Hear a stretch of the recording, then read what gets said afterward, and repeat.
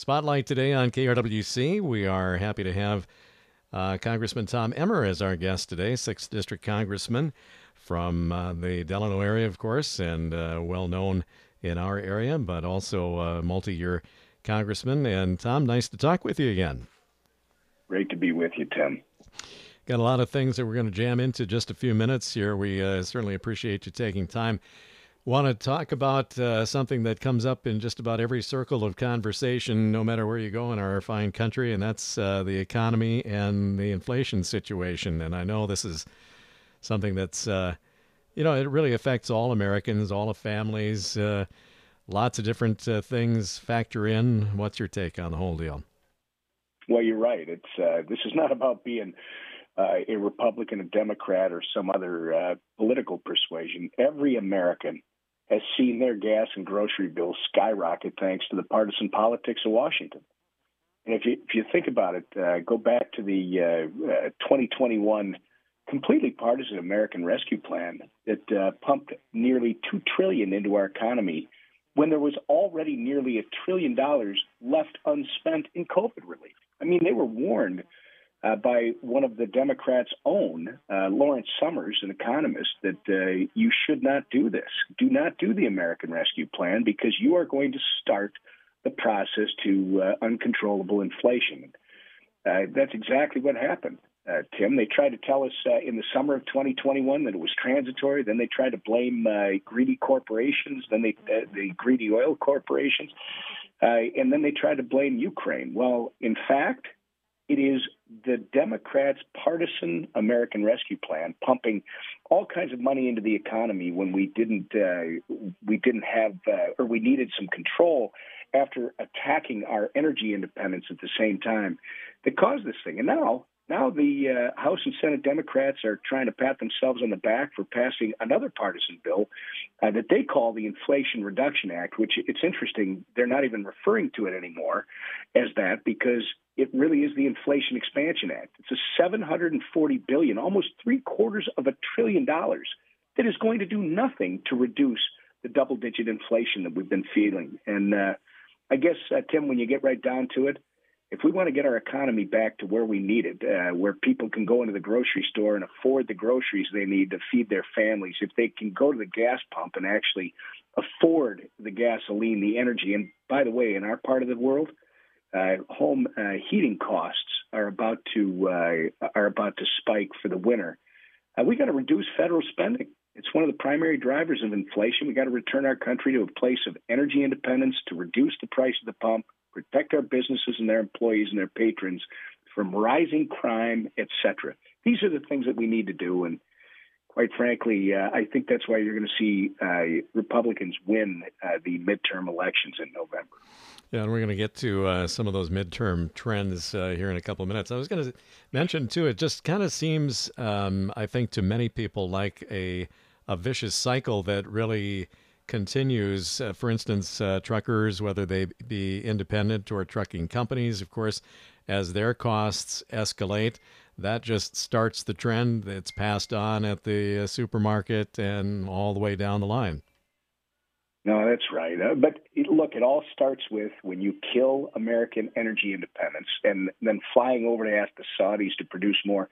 That's not a plan that puts Americans and American jobs first.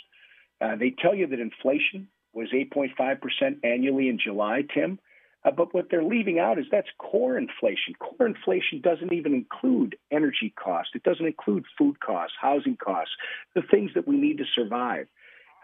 Look, the most egregious thing, and I'm sorry, but I got to bring it up. You're going to raise taxes on middle-class Americans. They specifically excluded billionaires. And these Democrats are hiring 87,000 new IRS enforcement agents, Tim, because that's how they're going to pay for their radical agenda, including this new climate agenda that they passed with the quote-unquote Inflation Reduction Act. Look, people are paying attention. They're feeling it in the grocery store and at the gas pump. It's affecting their everyday lives. This is the year that people are going to show up and vote. We've got to take a different direction. I think Republicans are offering that. Is that the number one topic that you're hearing either through, email contacts or in person at, town halls or whatever? Is the whole economy situation, is that number one? Yeah, by far and away, it's number one. I mean, you get people who bring up the crime issue. People are bringing up the border issue. People are bringing up some of these others issues involving the Dobbs decision and Roe versus Wade. But by far and away, Tim, the number one issue is people just being able to survive. People just being able to provide for their families, make sure that their employees have a good place to work and that they can afford to get there and get home when they're done working. These are the number one issues: is how do we survive right now in this economy that, quite frankly, Joe Biden and Nancy Pelosi have broken. I want to switch gears just for a little bit to the Ukraine situation, and we're going to kind of dovetail into your one of your key things that you're pushing for Ukrainian adoptions. But I think sometimes it kind of feels like even here at home. We don't know for sure whether we've got really the pulse on what's happening in Ukraine. I don't know that U.S. lawmakers hopefully are kept up to date on the situation a little bit. What's your take on what's happening there? Well, it's still a tragedy, and it's tough to get it's tough to get perfect information out of the current conflict that's going on. There seems to be a lot of misinformation and, frankly, some, I would argue, shoddy reporting, right, in terms of what exactly is going on. For instance, if you look today, there's a report that there's another $800 million being approved for Ukraine. No doubt I will get contact from constituents that say, why are we giving more money? Well, you're not. You're not. There was a package that the Democrats put forward that passed several months ago. The money is coming from that. It's not new money. It's just that the Department of Defense has now approved a whole new release of defensive weapons and other equipment to the Ukrainians to continue to defend themselves. Look, I think the future here, Tim, is still seriously in question as to what is going to be the ultimate outcome of this conflict. But the issue of adoption that you brought up, people need to understand roughly 30% of Ukrainians, about 12 million people, have been displaced from their homes since the start of this conflict. It's not that we have advocated for it. Again, we have an operation in Minnesota, in our district. We have a great casework team that has received many requests already involving people who want to adopt Ukrainian. And what we're finding is that they've grounded to a halt, frankly, due to the lack of infrastructure in Ukraine to process the correct paperwork for the children that are being considered for adoption.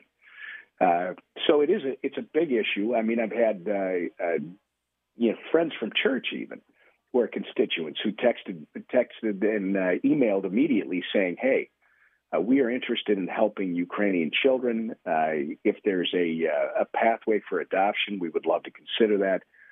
Though our office cannot promise success, Tim, our casework team is ready and willing to help anyone who is trying to adopt a child from Ukraine or, for that matter, from elsewhere. So people should know that that's one of the things that their congressional representative's office is involved in, and especially at this time of the tragic conflict that's occurring in Ukraine. Congressman Tom Emmer, our guest on today's Spotlight on KRWC. I want to shift, Tom, to some farm topics. Of course, here again, the economy kind of trickles down to our producers around, too. Their costs of doing business are higher, too. But what are you hearing from our farm economy? Well, I mean, people got to remember two things in Minnesota. One, our food security is our national security, and Minnesota's farmers and producers are key to feeding not just our state and our nation, but the entire world. We have some of the best producers on the globe. Second, I think Minnesotans in particular got to realize that our ag industry, our families that are involved in creating the the food supply that sustains us. That's one of our top two economic drivers of Minnesota's private economy. I actually was down at Farm Fest a couple weeks ago, Tim, and it was, again, one of the greatest events. Thank God the pandemic has passed so we can all get together. But you know what? Our farmers and producers, as you pointed out at starting this, are under constant pressure right now. And it's not just the weather, as it has been in the past and as it's always been, but it's the cost of inputs. It's a lack of labor. These challenges that our farm families have to deal with every single day. And I think Minnesotans, Americans have to realize that the food that we eat just doesn't appear in the grocery store. And we need to do everything we can to support the men and women in our ag communities, in our ag industry. And our office has been involved in a lot of this because I do believe it's one of the number one things that we have to do for our constituency, for our state, for our country. We've been focused on trying to reduce farm input costs, Tim. One of the biggest examples that comes to mind is fertilizer. The cost of fertilizer obviously has spiked since this administration took office. And that's many different things, not the least of which is the attack on our energy independence. We've also focused on improving the pipeline for future farmers. Where's the next generation of farmer going to come from, Tim? And we need to make sure that everyone, not just young people in our greater Minnesota communities, but our young people in our Twin City communities understand that ag is a great place to focus your future on. We've done the Aspire Act. If anyone's interested, they can contact our office, and ag apprenticeship type stuff. We'd be happy to share that with them and help them. We focused on ensuring that U.S. farmland remains under U.S. control, as opposed to having foreign countries buy out Minnesota and American farmland. Look, I told you it's one of the two top drivers in our state's private economy. We're number 5 in the nation for total agriculture. Dairy industry contributes almost $3.5 billion in total economic impact in our district. In the industry in the 6th district, the ag industry creates over 11,000 jobs and pays almost $800 million, a little less than $1 billion in total wages. We got to pay attention to our ag communities and our ag industry. And anybody out there, keep in mind the congressional office in the 6th district belongs to you. If there's something that we can help you with, especially as we go going into next year where there's going to be a new farm bill, please be in touch with us. Congressman Tom Emmer, our guest on today's Spotlight on KRWC. Let's finish up with the midterm trends. We've got the primaries behind us in certainly our state and most states now. What's the crystal ball hold here for you? Well, I do think there's going to be a change in leadership in the House and perhaps the Senate come the November midterms. I know they want to report everything but this, right? They want to talk about issues like January 6th or, divisive social issues. But the fact of the matter is, number one issue is the economy. And it's, while our media outlets across the country are trying to shift the narrative away from core issues of inflation, crime, the crisis at our southern border, and the incompetence of the Biden administration, I can tell you that the voters out there, they're well aware of who is responsible for the mess that we're in right now. And on our side, it takes great candidates, the right message, and enough resources to win elections. I think we're in a very solid position. We'll leave it up to the voters to tell us what the new Republican majority in the House will look like, Tim. But I am confident that as we go into the midterms, we have the right candidates. We have the message. Let's put Americans back in control of their future. Let's make energy affordable again. Let's make our food not only accessible and abundant, but affordable for everyone. Let's make sure that we are a country that has borders and enforces those borders. And let's make sure that everyone can live safely and comfortably in their communities without worrying about carjackings and assault and everything else. That's, I think, what a Republican is going to bring, a Republican House and a Republican Senate, and quite frankly, a Republican governor in the state of Minnesota. Scott Jensen and company, I think they are the best option for Minnesotans going into the fall. So I'm confident that we're going to have a good night on November 8th. But remember, you can't just say it. You got to show up. You got to vote. The greatest right we have. Obviously, the Republican Party has been pretty much predominant in our area for quite some time. So probably not. Who knows? But maybe not too many surprises here. But there's going to be some hard-fought congressional district races elsewhere in the state. What do you think there? Well, there are. That's absolutely true. I think Michelle Fischbach has done a great job in her first term for Minnesota's 7th District. I do think she deserves re-election, and she's going to be re-elected. Pete Stauber in Minnesota's 8th District, northern Minnesota, the old Iron Range it includes. Pete has been a fantastic representative for the people of northern Minnesota. He is one of them, so he knows how to represent them. He'll get reelected. The other races, if you look at southern Minnesota, Brad Finstad was just elected to replace our deceased colleague Jim Hagedorn, who we do miss. Brad is doing a great job already. I expect he will continue there. And then you have Minnesota's 3rd Congressional District currently occupied by Dean Phillips. He's being challenged by ex-Navy submarine guy named Tom Weiler. Very interesting race. This is not a slam dunk for Democrats, but it just depends on whether or not the locals will actually cover the race. Tom Weiler is a very intriguing candidate. And then the one that's most interesting after that would be the Angie Craig seat, Minnesota's 2nd Congressional District, where Tyler Kistner, a Marine, family man, darn near beat Angie Craig the last cycle, Tim, where nobody knew him or expected him to be competitive. I think this time, not only does Weiler have a chance to win in the 3rd, but I think Tyler Kistner will defeat Angie Craig, and he will represent Minnesota's 2nd District in the next Congress. But we'll let the voters of the districts decide that, which we'll all have an opportunity to do in the next 81 days. It'll be an interesting season. Are you coming back, I'm assuming, for part or some of the state fair? Oh, yeah.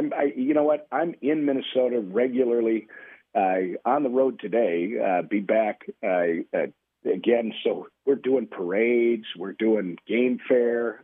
We were just there last Saturday, one of the greatest events in Minnesota, like Farm Fest. And yes, we will be at the Great Minnesota Get-Together, Tim, perhaps multiple times. Yeah. That's where you see great Minnesotans. Very good. Well, Tom, I know you've got lots to do, so we appreciate you getting back with us for some time on Spotlight today, and it'll be an interesting few weeks ahead here, and we'll try to touch base with you again here in the near future. Thanks, Tim, and looking forward to it. I hope everyone enjoys the last couple weeks of August, and fall sports are starting. Everybody be safe. Be exciting.